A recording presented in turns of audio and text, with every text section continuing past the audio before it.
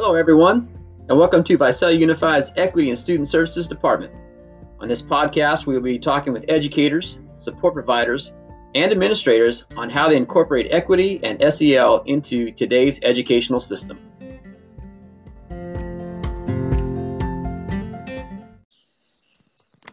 Hey, Nate, can you hear me? Yes, sir. All right, very good.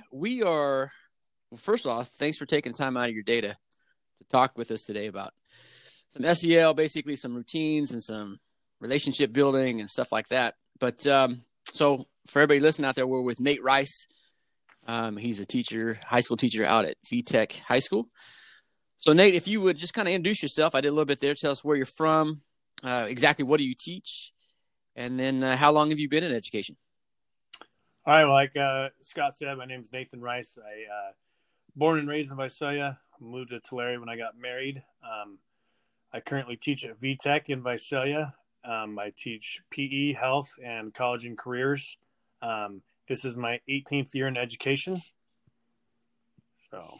And it's pushing the limits this year. We'll say that. That's just what I've been through.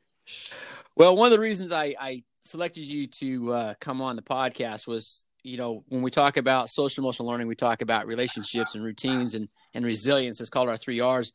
And I taught with you for a while, and I know that you had that without even knowing that. So if you can kind of touch a little bit on, and how do you do those things? How do you build those relationships and routines and resilience with your students? Well, prior to the pandemic, the answers were easy for me. It's all about just building relationships with the kids, showing them that you are there for them and that you have a listening ear and that you actually care about them. You show them those things that you offer, and they will pretty much bend over backwards for you. And they're willing to go the extra mile and get involved with everything that you are wanting them to do. So building that initial relationship is the key. In the past, what I've struggled with it a little bit more this year is not being able to be in person. And so over Zoom, it's a little more difficult because I know it's a little intimidating for some students to be on camera with their classmates and to try and build that relationship with each other as well as their teacher, because it's all new to them. They haven't really met anybody of their classmates. So it's difficult for them to form some kind of bond with them, form a relationship like they have in the past, where when they're in person, it's a lot easier because it's just part of their routine that they've done for every year in school. You go and you meet friends and you hang out with friends, but they're not given the opportunity right now. So it's been challenging. It's been difficult, but I just keep persisting and doing it over and over. Just make sure they feel comfortable, make sure they feel confident, make sure that you still have that listening ear, and just give them the time that they need. Check in on them all the time. So it sounds like even though you don't see them in person, you're still asking those vital questions to them and just trying to get a feel for where they're at and what they're going on. Does that sound about right? Yeah, you have to, because this is all new for them. It's new for us, and we're having to learn new ways. But this is their first year in high school. This is something new, totally out of their element. So just building the confidence in themselves to go above and beyond what they're used to doing in the past. I think that's the key component, is just let them believe in themselves. So when you have students that have that, they believe in themselves and they're connected and they've got that, do you see that there's a difference on your campus with that impact of students feeling like they belong? Oh, that's a huge part of it. The sense of belonging is in every aspect. A team aspect, a classroom setting, school-wide campus setting. If you don't feel like you belong, it's going to be hard for you to reach out to other individuals, to other teachers, to try and make that connection or bond over anything. It all starts with feeling welcome and like that you are wanted at the site that you're at. The teenage years are tough, and we got to do whatever we can to make sure that we are trying every way to make it work for them, because to each their own, they're all so different. Right. Yeah, trying to find that groove that fits, or that conversation that's going to apply to them. So I'm going to compare a little bit here from pre-pandemic to pandemic.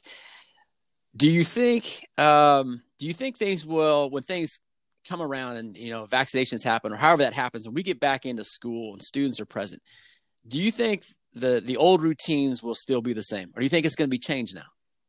Are you talking as far as students or as far as teachers? Let's do students first. Okay.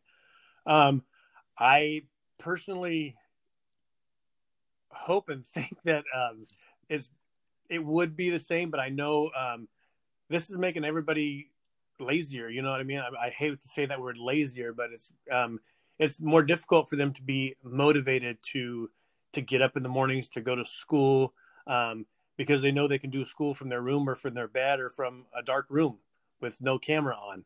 So that's developed some poor habits, I believe. Of course, you have your students that are going to fight through that and go above and beyond and do what's asked to do of them.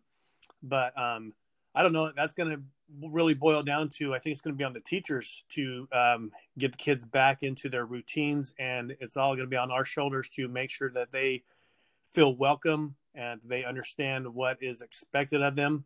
Expectations are going to be huge if we're ever allowed to go back on campus, because we're going to have to, I wouldn't say fight them on it, but we're going to have to really push and instill in them that, hey, we got to get back into the routines that have been successful in the past and work from there. Almost like starting over, it sounds like a little bit. Mm-hmm. Yeah, regrounding. So with that being said, so you got 18 years in education. You're strong with routines and relationships and all that resilience piece. And I've seen you teach. You do all the things that have social emotional learning just in it. You just naturally do that.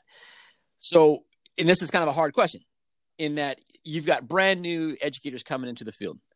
What advice and examples would you give somebody who's brand new, year one, year two, maybe even intern program coming in? What advice would you give them with regards to like building those good, strong foundations? Yeah, I mean, the key word right there is building relationships. You have to be out. You have to be there for the kids. They have to know that you are there for them, that you are going to go the extra mile for them, that you actually care.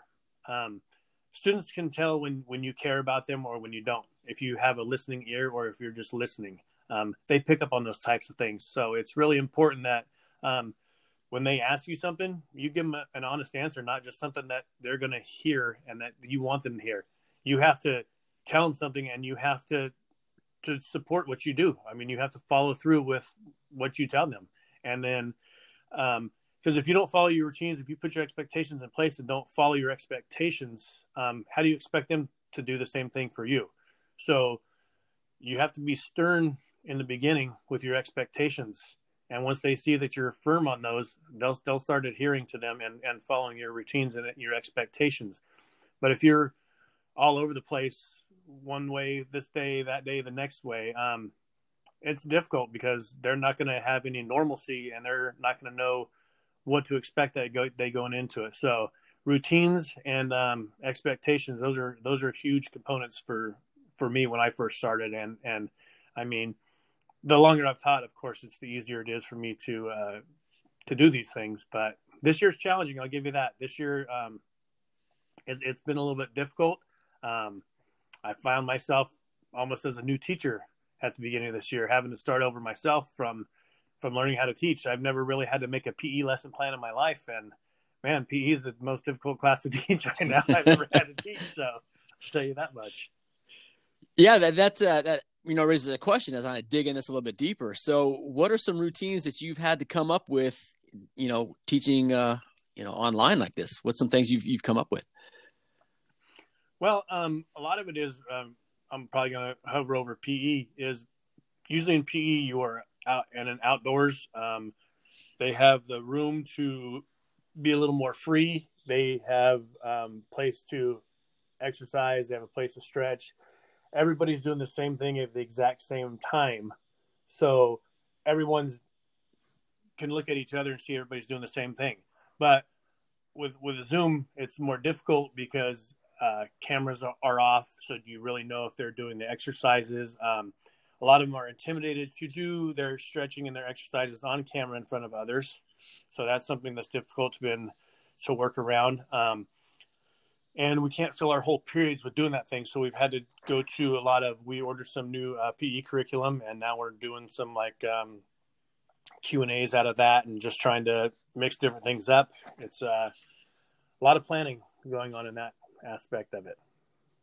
So that's been new for you. Yes. Well, it makes perfect sense. I didn't really think about that till you said, when you're in a group setting, if you're not quite sure how to do the maneuver, the exercise, you can always look over and see, 10 other students doing it and you just follow it. But you're right. If you're on camera and the camera's off, there's no modeling going on. I mean, it's difficult for them to see their classmates. I never really thought about that till you just mentioned that. Well, are they even doing it is the problem with the camera off. So a lot of it is expectations and accountability for themselves. How many kids are wanting to do that? So what are some things you've tried to do this year to see if that's happening, or at least to try to encourage them? What are some things you've changed over the course of 6 months or so? Well, I have them fill out an activity log for every time that we meet for PE. So I have a link on there to either some workout that we do or a video YouTube a workout. And then I just have them record their pre-workout heart rate and their post-workout heart rate. So they have to record that and the duration of how long the workout took. So, I mean, it's up to them to decide whether they're going to be honest with their heart rate. I can't sit there and check it for each individual kid. We went over it numerous times for them how to check it.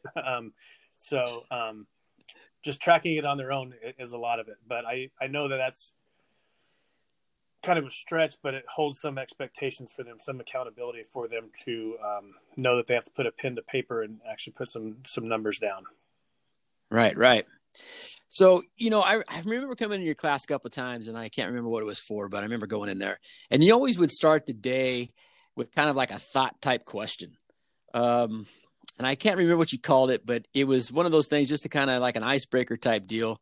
In SEL, we name it as a welcoming routine. Have you found ways to do that through distance learning and still continue that type of thing as you start your class?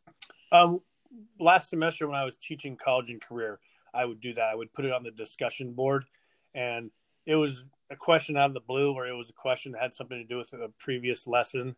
And I'd go through them, and I would either respond in their discussions on that, or if I saw some good talking points on that, we would just address it in class and talk to it that way. But most of the time, the kids were just responding in through the discussion. I seem to get better participation having them just type it in the discussion rather than trying to have them talk on screen. Did you ever find that was a good way to build those relationships? Because maybe that conversation would take a left turn and get into something that you can expand on a little bit. Oh, big time, because you get to learn from them. I mean, if you ask a question every day, you're learning something new about each kid every single day, where you might not have the opportunity at the time in class to actually not single them out, but to have a one-on-one conversation with them about anything. So this way, what you're taking role, where you're getting your things set up, they have time to answer those questions. And then, it can be one little sentence, but still you're learning, putting two and two together about that student and learning every day about something about them. So I think that's a great way to start it off, especially freshman year when you don't have time to really get a chance to know these students. Yeah, it sounds like that's a good way to also build that relationship and show them that you care, because you can get into some conversations with them and find out more about them. They can find out more about you. Just it's a good way to do that. Well, and what works really good with that is if like a couple weeks later, a month later, if you bring something up and direct it towards them and show that, wow, he read it and he remembers that I like this, or this was meaningful to me, or something like that. If they can make that connection that you actually put the time in to think about them, that makes a big deal with students, because it's showing once again that you care about them and you have interest in them. Yeah, it's just not lip service. You're actually showing them like, yeah, he remembered, Yeah. Yeah, I know what you mean. That's sometimes it's the smallest thing like that can trigger such a good response and bring them into some good positive thinking. So we've been talking about kids here for the last 15 minutes, and I'm going to shift gears a little bit. I'm going to talk about like adult self-care. During this pandemic, people can get in all sorts of different mindsets. What are you doing for yourself with regards to like self-care? How do you take care of yourself during this time? I'm trying to stay active, and I catch myself at school between classes because we have some breaks in here and there. I go on a walk around the field, or I'll go on a walk around the block while I'm at home. I can't just sit in the chair every day and just stare in front of the computer. So I try and get up and stay busy. I try and hit the golf course as often as I can, just to get out in some open air. Because being a PE teacher, you used to being outdoors all the time, and not being able to do that. It's been a little bit different, but also my son plays on a travel baseball team, and I coach that. So we're able to do some practicing and get out on the field and meet with some other players and coaches. So just trying to stay busy and not let this bring everybody down. I think that's a good point. Busy can mean so many different things to different people, but getting outside, getting that fresh air, taking that walk, especially like you said, like during the day, just get out, take that little walk, probably does more good than people want to admit. Oh yeah. Gives you a chance to clear the mind and get some fresh air for sure. Yeah, absolutely. And then, so to wrap this up, we're going to do a little final thoughts here regarding you. What book or article are you currently reading? Actually, I'm reading The Mentor Leader by Tony Dungy. Oh yeah. I haven't read it, but I know that book. I just started it. Good one. Okay. And then what's your favorite quote? Well, since I'm a baseball guy, I'm gonna have to go with one from Derek Jeter. It says, there may be people that have more talent than you, but there's no excuse for anyone to work harder than you. That can apply in so many different levels. Exactly. Not just sports. It can apply everywhere. Everyday life. Anywhere. That's right. And then the last one here is, I know we're in this distance learning, and a lot of people say Zoom and whatnot, but is there a specific technology app or tool that you use that helps you or makes your job easier? Tell you what, I think we started using Schoology this year, and I've always been a Google Classroom guy, and I was pretty familiar with that, but the Schoology that we adopted this year, I think that's fantastic. There's so many more things that you can input into it. I think it's more student friendly. It's more grade-wise friendly for us. We can just grade on that and don't have to transfer over to PowerSchool. It automatically syncs up to that. So that's been a big tool for me is Schoology, because you can put add puzzles on there. You can do YouTube. You can add pretty much anything on there. So I found that very helpful this year. All right. Well, Nate, we want to thank you again for taking the time and sharing with us a lot of your expertise and good insight and examples. Hope the rest of your year goes smoothly for you. I appreciate it. Maybe one of these days we can meet up on the links, huh?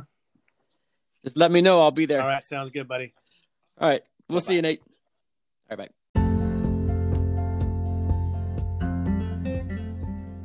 Thank you for joining us on today's episode.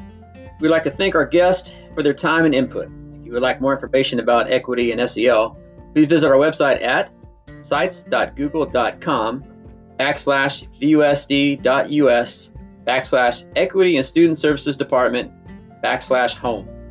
Equity and Student Services Department is all one word, and thank you again for joining us. May the rest of your week have many wins. Stay safe, take care of yourself, and take care of each other.